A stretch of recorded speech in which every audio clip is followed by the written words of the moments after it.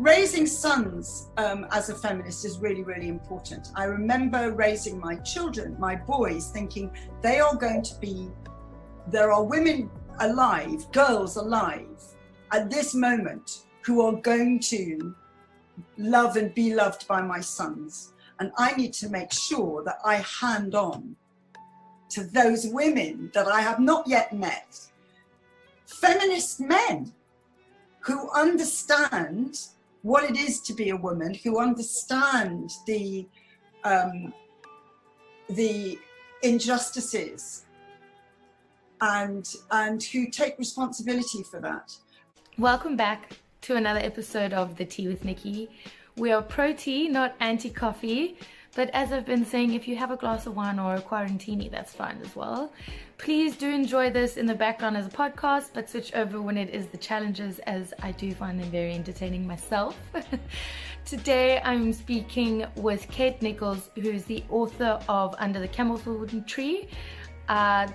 This was so incredible, and I don't usually get starstruck, but leading up to it I was so nervous in what I could actually speak to her about, because the amount that she's managed to accomplish and the way she writes is just incredibly inspiring. Her book is available at Exclusive Books, online, on Amazon, on Kindle, on Audible. She reads it as well. She is extremely positive but realistic at the same time. She addresses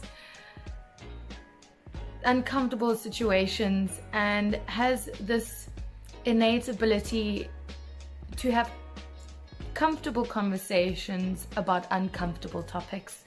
So we speak about her book, we speak about her homeschooling, we have a bit of fun as well where we play a bit of Pictionary.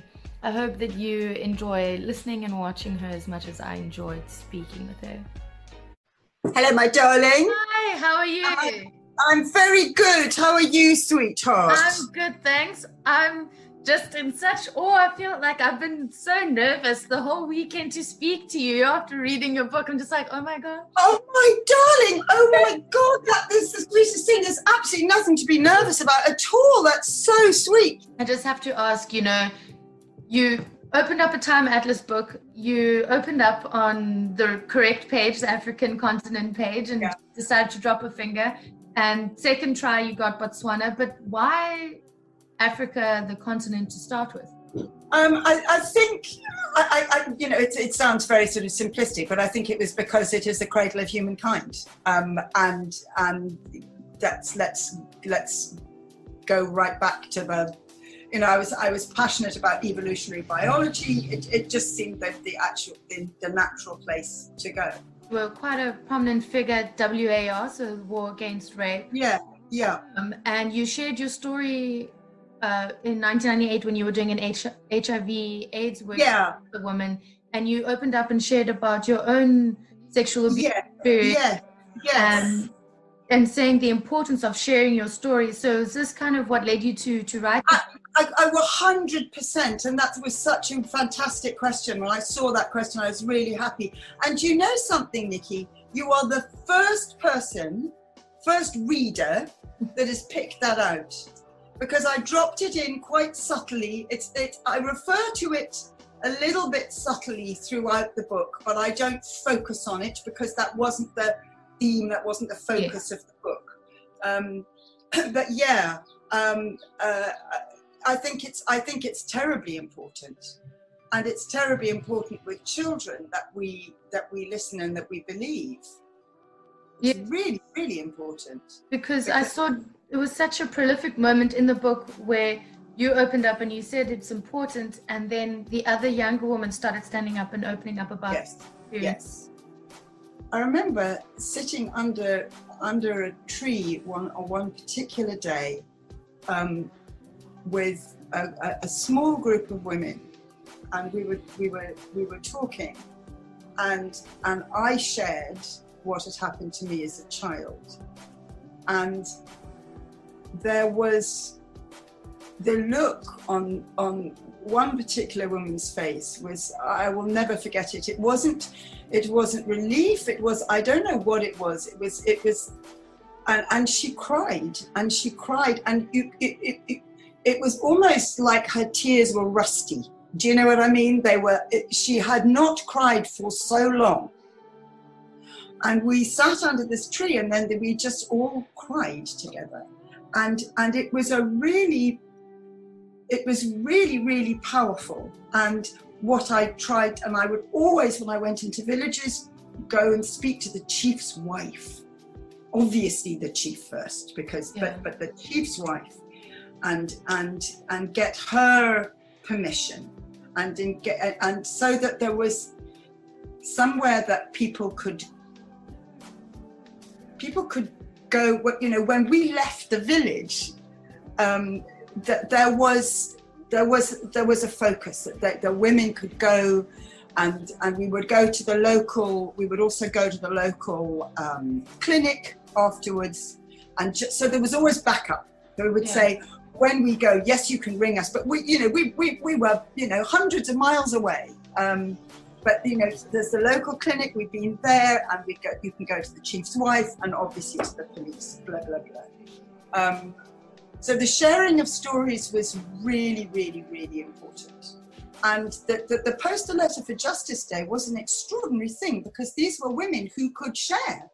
Yeah. And they, your listeners may not know about that, but we wanted to enable women to speak out, and the chief of the whole country was the president, and to enable them to speak out anonymously, so they weren't afraid, just so that the men who were in charge, and they were good men, my goodness, the chief of police, oh, what a hero this man was.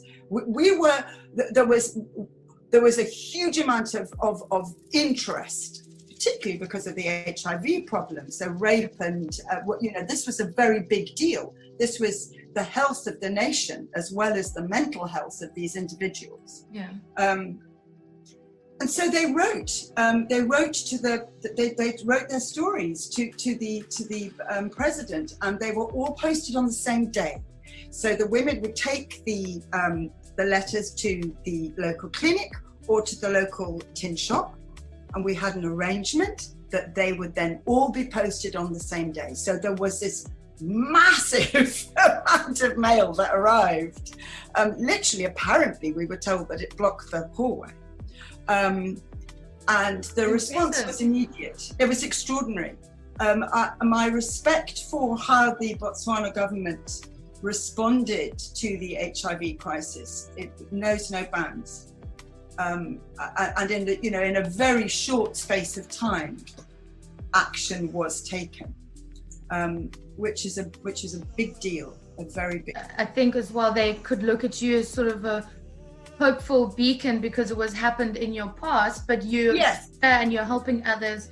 So that's right. So that was many years before. I read a book by Alice Miller called The Roots of Violence in Child Rearing, and it genuinely was life-changing. There are some books in my life which have had such a visceral, physical impact on me. It's not like, oh yes, there's a few good ideas there. This is central. I've got to pay attention, and I've got to really follow this. And she was an extraordinary woman. She was a Swiss psychiatrist, psychoanalyst, Freudian psychoanalyst, who, blessed woman, threw that all away and said, this is absolute nonsense. I've got to start believing these people who tell me about the abuse that they experienced as a child, instead of talking about Oedipal complexes and Electra complexes and God knows what. Ridiculous. And she wrote an article in Brigitte, which was a sort of the equivalent of Marie Claire in Germany in the 1960s, I think, maybe early 70s, can't remember, about sexual abuse in childhood, and the flood of the same thing happened to her as happened to the president. It's just like, whoa. It's the business of sharing your story. The minute you share your story, other people come out, because they are trapped by shame or fear or guilt, and the minute you open that door to somebody by saying, this has happened to me, and I'm okay now. Or you don't have to be okay to say this has happened to me. You can also say this has happened to me and I'm broken. Tell the truth. And we are, as women, we are very uncomfortable about sharing when we feel that we have failed as a parent. And I think it's particularly difficult nowadays, when all you've got to do is to go on Instagram and somebody's done some amazing, I don't know, birthday cake for their child, or taken their child on a trip, or has, I don't know what, you know what I mean? We're always comparing. And I thought it's really, really important. And I wanted the reader to get to know the family, in its full health, so that they understood what happened when I started to fragment, and when the family started to fragment, and the way that the children were so profoundly, I mean, they were without a question of a doubt the driving energy of my healing. There's no question of that. And then she wrote extraordinary Breaking Down the Walls of Silence. I think that was that was the guiding force for me in Botswana, because the wall of silence is what has held us back. We don't share, we don't tell. Yeah. And that time, you know, I told them, there were so many stories I could have told, and I was very careful about just pulling out a few. One, because they're not my stories. Really important, you can't tell other people's stories. And it's all about silence. If we keep silent, we will never get better. And that's why I wanted to be very open and not silent, not just about what had happened to me, but about what happened to me afterwards and how it impacted on my capacity to be a parent. You know, there's that very, very difficult line in the book, you know, don't make me be a mother. I can't be a mother, because I couldn't be a woman, couldn't be a person. And it's really important that we share these bits of our stories, because other people then come out and go, yeah, I didn't like to say, because I felt embarrassed. And I think it is the most powerful thing. I think we learn through story anyway, whatever it is, whether you're learning about history, biology, maths, whatever, you need the story. We are storytellers. That's who we are as human beings.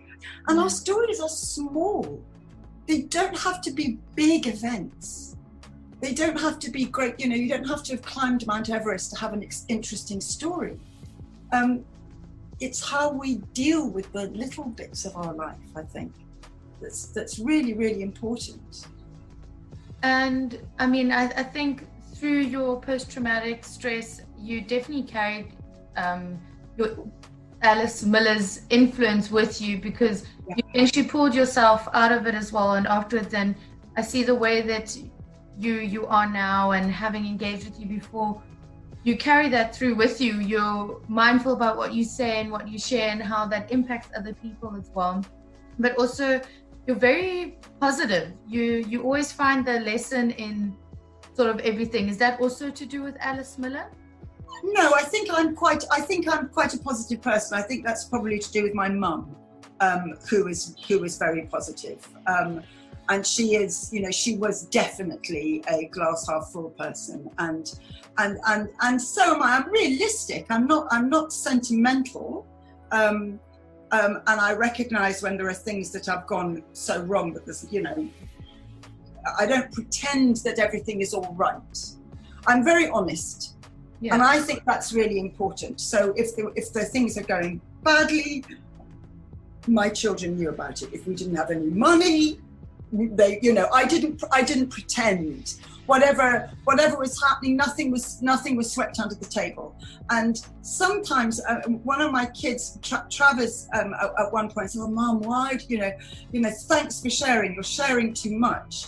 But later, years later, he went, you know, Mom, I'm so glad that you did that, because what he was then discovering was how with families who have this veneer of perfection, and nothing is perfect, nothing.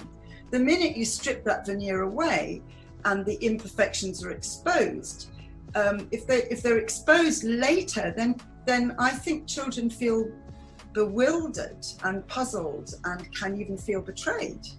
I think it's much better if everybody knows what's going on in an upfront way. So it's not a question of being positive and saying, oh, everything's marvelous. Saying, no, this is awful, but this is how it is. Yeah. And I know you even criticized yourself in the book by saying that you've been told you have unconventional parenting methods, and you also have unconventional homeschooling methods, which I know you've been inspired by so many books, and your homeschooling methods was not inspired by Little Men. But you're also a very creative person, as you were an actress before you moved to Botswana. So when structuring your lesson plans, did you just let your creativity flow and think, how would I like to be taught? Or, you know, building mountains or making paper out of elephants? Yeah, I think initially, very much so. Because remember the first, when we started, I didn't know that it was going to go on. It was an experiment. Things weren't going terribly well for them at school. And they were losing confidence, and I thought, let's try this. And it's certainly Little Men, and certainly Richard Dawkins, because what he introduced me to, which is really important, was the blend between science and the arts and the humanities. Because when I was a kid, you went to the chemistry lab, and then you did your physics in another lab, and then you went to another room to do history. It was literally geographically separated. It wasn't just in terms of intent. It was a physical separation. And it wasn't until I was in my 30s that I realized that was nonsense, that was a false construct. So I wanted my kids to, whatever I was teaching them, I wanted them to meet the person.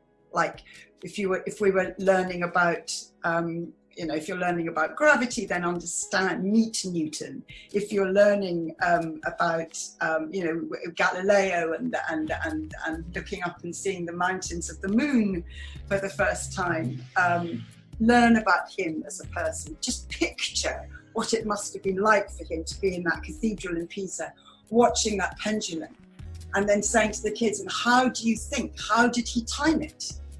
Never dumbing down, never assuming that, kids can't grasp things. And for every term, I had a theme. So there was it might be water, it could be, remember one theme, which was madness, which was a really interesting one.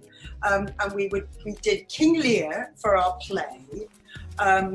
And then we looked at Geoffrey Masson's work, and we looked at how mad people who were didn't fit into society in the 1600s, 1700s, 1800s, 1900s were considered mad, and we looked at the politicization of that, and so that was really interesting. And then incorporate them looking at neurology, so the science of it, so that you got that, which was really interesting.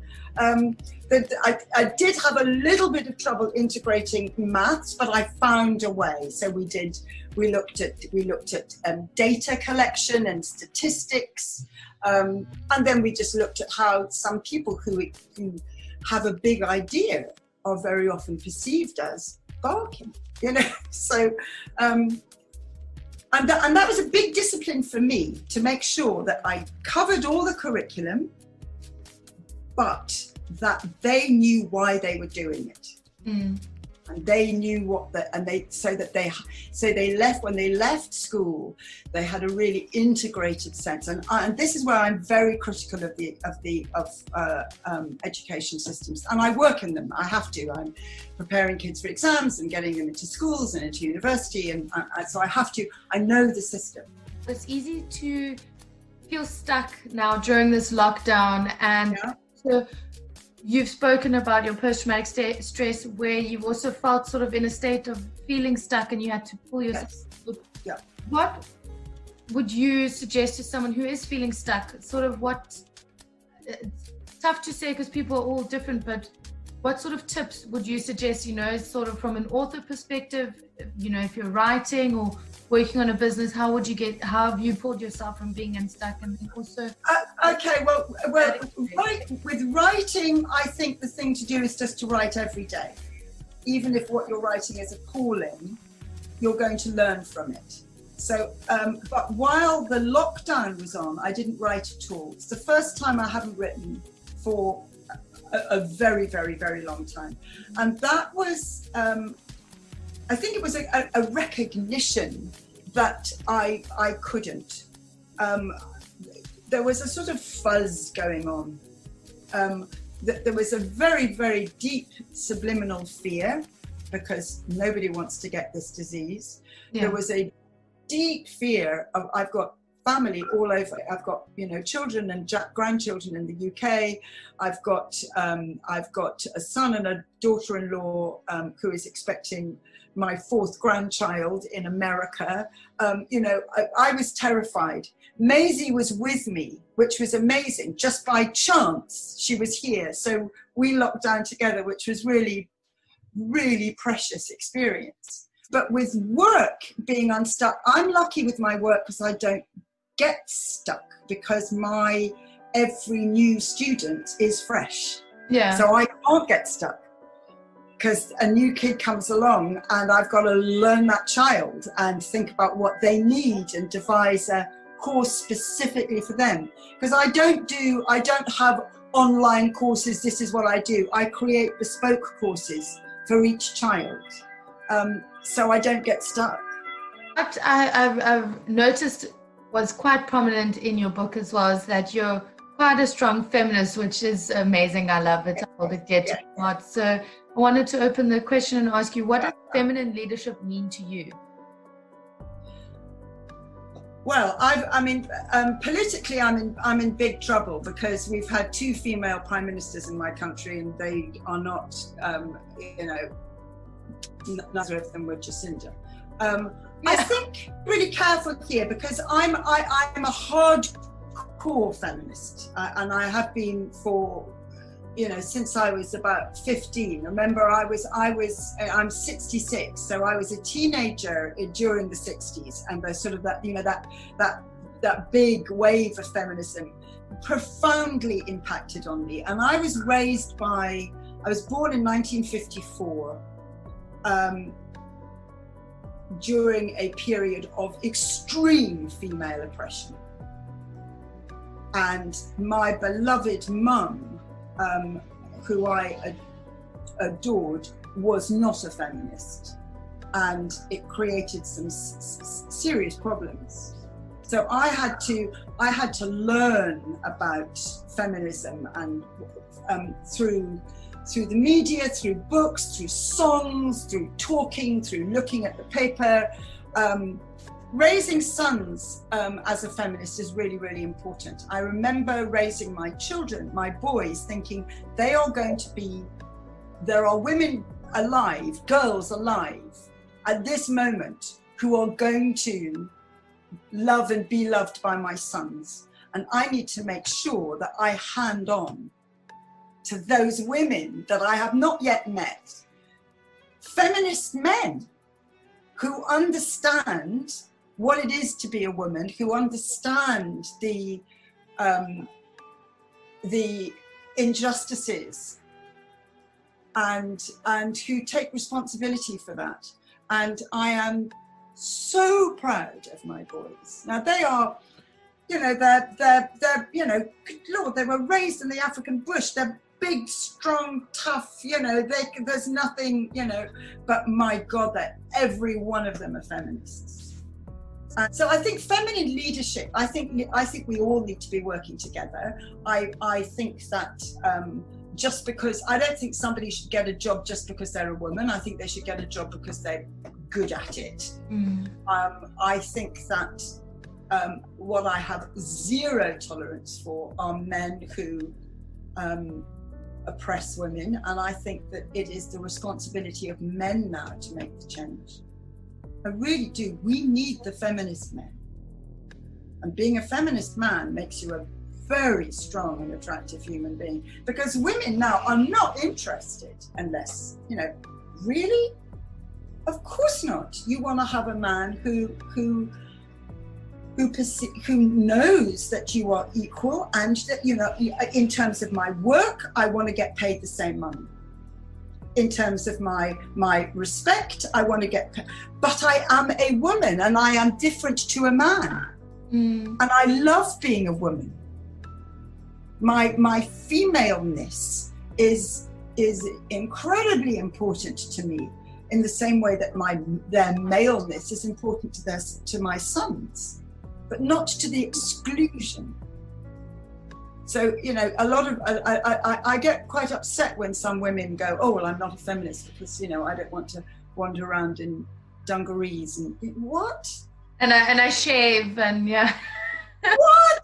Darling, I go to bed alone, and I always wear scent to go to bed. Always. I cannot go to sleep unless I've sprayed myself with scent. That's for me, But it's important. These are being a girl. I love all those girly things. I celebrate that. But my feminism is it's not an external thing. It's a way of being. And I think it's really, really, really important. And that's why I think that, I worry about backlashes. We had a big backlash in the 1980s. I fear a backlash to the wonderful Me Too movement. And we need men to stand now, side by side, because we have, what's going on in America is dangerous for women. It's dangerous. We cannot allow it. And, what happened to me has not made me hate men. And the responsibility that boys have, and I give talks about this, it's really important. No means no. Yeah. And you can change your mind.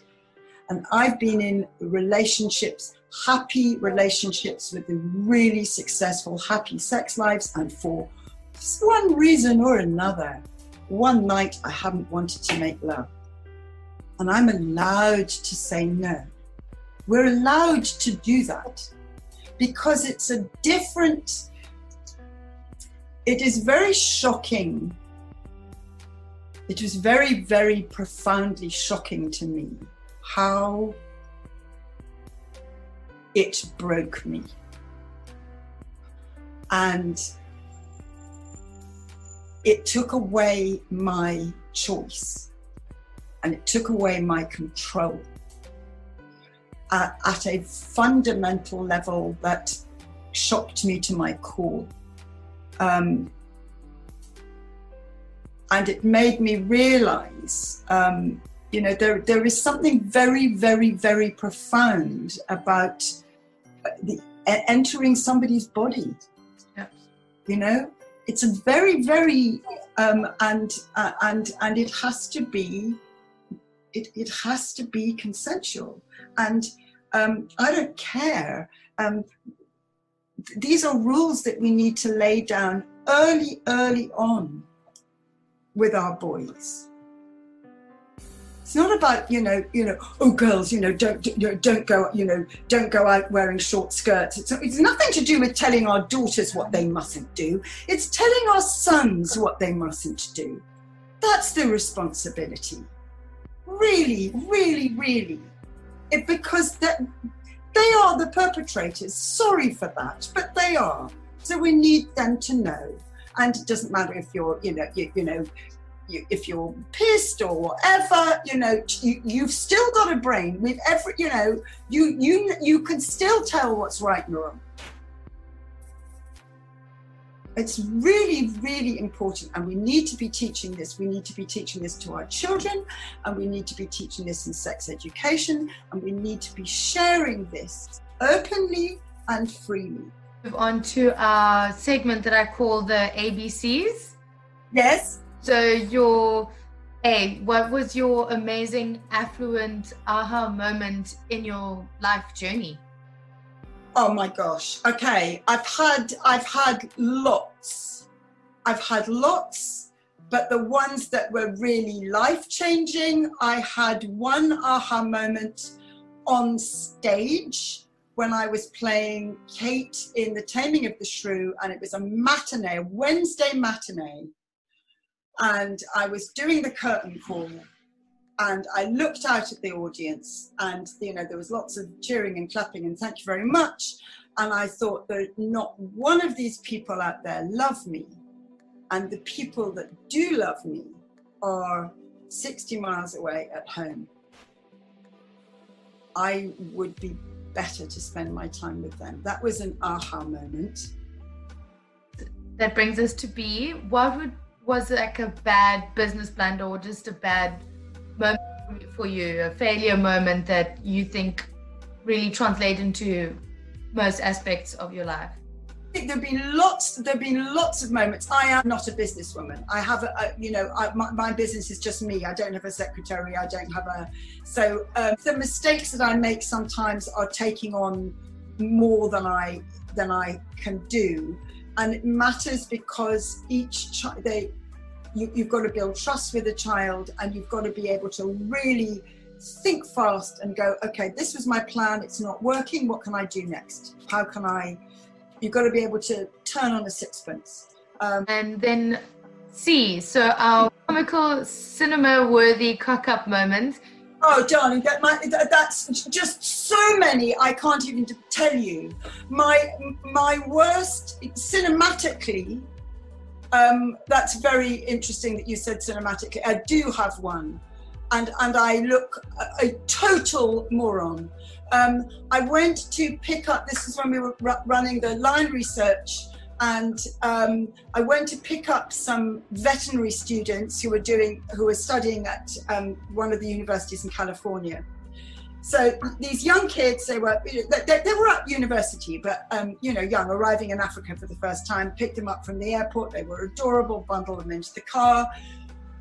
Drove to the supermarket that I always drive to. Parked in the spot that I always drive in, and drove straight down a 6-foot hole which had recently been dug there. So, darling, I'd got these brand new students. I'd literally known them for 2 seconds, all right? And we were like this. So I was going, don't worry, my darlings, it's all going to be fine. Poor little things, their first time ever in Africa. So, okay, so I get that sorted out and get help, and we get winched out and blah, blah, blah, go and do the shop. Great. And they've never seen a shop like it because we're going into the bush for 3 weeks. So they didn't know about bush shopping and all the cooler bags and ice and it's a mission. Anyway, got them in the back of the car, set off for the bush. Car breaks down. Okay, serious problem. These are, I've got to look after these kids, blah, blah, blah, blah. And I thought, okay, I'm going to deal with this quickly. So I said, don't worry, stay here. I ran across the Malacca to a friend of mine, said, can I borrow your car? I've got a car full of students. Yes. So they think I'm a miracle worker. This woman runs into a field and comes back with a car. How does this work? They didn't know how things worked in mine. Brilliant. So off we go. Fantastic. Of course, on the way into the bush, have a puncture.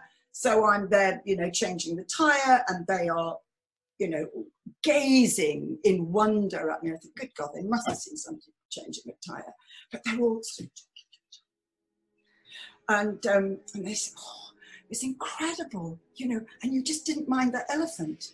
And I went, what elephant? And I turned around, there was a bloody great elephant right behind me. I mean, so sweaty, I didn't. And so they thought I was an absolute hero.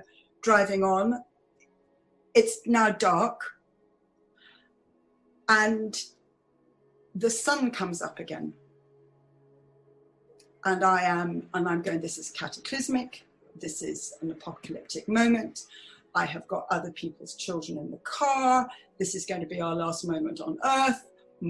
This is not good. And I was being very calm. I was thinking, how can I support these children through this? Because this is a monumental moment in human history. And they looked up and they said, oh, that is the most beautiful moon. I've never seen a moon like it. Thank God I didn't say anything, darling. I've never seen a giant orange moon. I haven't been in Botswana that long. I've never seen one. Can you imagine if I had said anything to them? Well, they would have gone back to America. They would have thought they were in the hands of an idiot. So these are things that have happened to me that have caused me deep embarrassment. When I told my family, I mean, they have teased me about it forever and ever. Thank you so much for sharing. And now that brings me to our challenge portion. So, oh my gosh. So inspired by your stories about how you custom your education program with each child, and then also in the first term where you didn't actually do any written assessments and you did it through verbal or experiments and spoke about rock paintings. Wanted this challenge to be sort of a Pictionary non-verbal communication where we're going to draw. Oh my God. And then we have to guess it. You won't be able to, darling, but let's try. Oh, I've never played this. Oh, this is fun. And I must do this. Oh, okay. All right. Then when the word comes up. I've got a word. Okay. Do you want to draw it then, and then I'll try and guess? Yes. Okay. Oh, I hate this. Okay, darling. There you go. Now, hold on a minute. I've now got to go back from the. How can you? I've lost you. There we go. So, can you see that? Is it? Oh, you see? Is it buttered toast? Is it? Oh, you're so close. What is this? Bread. Yes. Oh, is it bread? Yes, I did it. See, you did it. That was easy. You're not that bad. Okay, now. Oh wow. Okay, I've got a word.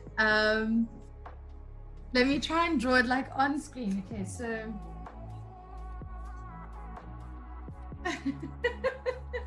This is so funny. I can't really see because the lights. Okay. A skateboard. Yes. Yes. Good. Oh, right. Okay. Yes. We nailed this. Do you want to do one more? Let's do. Yeah. Absolutely. I'm also very excited. I've never used this before. So okay. This one. Even I can do this one. Okay. Here we go. But do you see what I'm saying, darling? It's not very mature. Is it sleeping? It's so close. What am I sleeping on? Bed. Oh, yeah, there you go. I said I elaborated it too much because I wasn't sure whether. Okay, will be an interesting one. I'm going to do this with my students. It's such fun. I wouldn't even know. Let me. This is going to be so horrible. Whoever's going to see this is going to be like, well, she clearly can't draw. I don't know. Oh, sweet! Oh, it's a duck. It's a swan. It's a duck. It's a duck on skates. No, it's not a duck. Oh, chicken. I knew it. Yes. Yes. Duck on skates. It's a chicken. I was trying to get like the head. It's brilliant. It's brilliant. And the eggs. The way I like to close off the interview is just with 3 quick fire questions that you don't prepare for, just so it just comes to top of mind. Number 1, what is a quote that you live by? Oh, definitely. Socrates, an unexamined life is not worth living. Love that. And what is a daily ritual for you? What is something that you have to do every day? Or it's part of every day routine? Just without question, first thing in the morning, coffee and bread with olive oil, for sure. That's so Italian of you. And final question, Is Italy your last stop, or what's next on the cards? Oh, good question. Can't answer that because I never know. I love Italy. I am so happy. I don't know. And that's what's the fun. That's the fun of it, isn't it? I don't know what's going to happen. Something may happen which whisks me off somewhere else. I definitely want to go back to South America. I definitely want to be in the Andes again. Oh, I feel like we could talk for hours and hours and hours, but unfortunately I do have to end our interview now. Bless you, my darling. Thank you. I've really enjoyed it, Nikki, and it's been so nice meeting you. It's a pleasure. And I hope to see you in Cape Town one day. Yes, when you come down, we have to connect, and then we can have a face-to-face conversation and discussion. I love it. Looking forward to that. Wow. There's just so much covered with Kate that it's so difficult to try and put in a little blurb summary of what we covered, but that it's important to share a story because it can help someone else without you realizing that it's all right to be stuck, it's good, and that to not put too much pressure on yourself, to allow yourself to follow your nose and what you feel is the right decision for you, and that we can consume knowledge and apply it to ourselves through every walk of life and every aspect, and there's a lesson in everything that we do. On the next Tea with Nikki, I sit down with Taylor Sutherland and we discuss her beginning stages of getting Boulevard Boutique off the ground, how she dealt with the legal processes, how they pivoted during COVID-19, and what she has coming up in October, November. It's definitely something you're not going to want to miss.